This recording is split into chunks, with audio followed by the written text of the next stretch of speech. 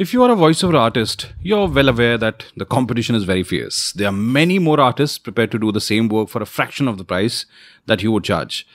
If you love what you do and want to do nothing but voiceover work until you retire, well, you'll need to be ahead of the competition. This is Underscore. Let's talk about how you can create value and build a long-term partnership with every client.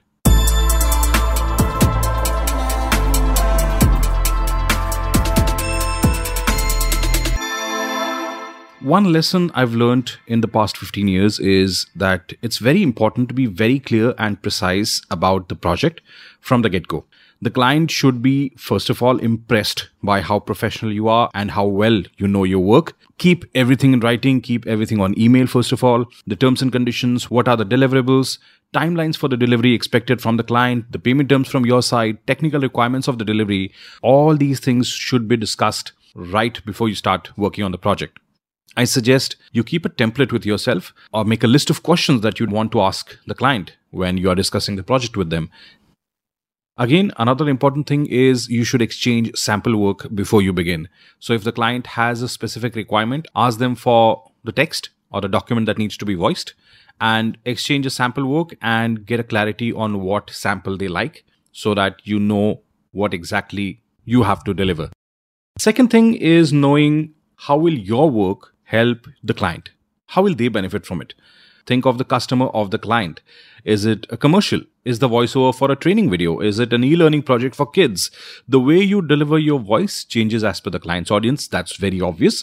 But once you know the end consumer, you don't work for the client. You're working with the client to make sure the project is delivered to the end consumer in the most desired way.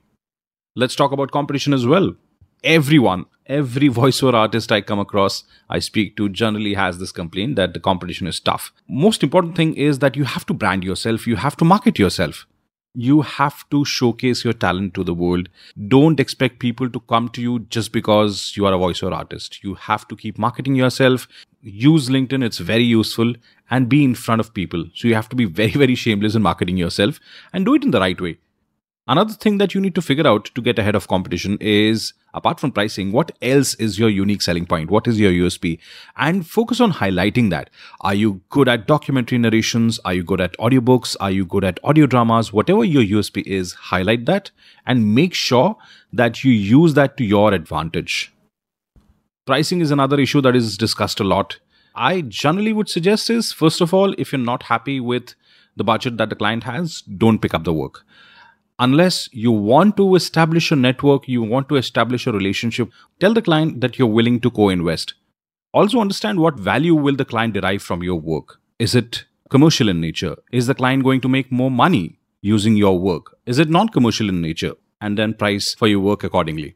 Half of the clients keep mentioning that they will, keep sending you more work. Now, if you are doubtful that the client might not show up after the project is done and not give you more work, what you can tell them is you're not willing to give the discount on the first project, but you don't mind giving discounts on the second and third projects that might come in the future. So the client knows that you're not willing to budge. Before we move on, just wanted to let you know that Underscore is a podcast that talks about music, podcasts, and people in the audio industry. If you work in this sector, you should definitely follow this podcast. Do hit the subscribe button. And if you are listening to this on Apple Podcasts, please do leave a review. I hope this podcast will bring you more value in the future as well. Moving on, last 2 points and very important ones actually. Always under-promise and over-deliver. Deadlines, always under-promise. Take more time, have more buffer just in case. And with the delivery, give more options. Always under-promise, over-deliver. Under-promise the deadlines, over-deliver the options. And the last one, going beyond expectations. Always give more than what is expected. After the project is done, maybe you can help the client with additional services that you can offer.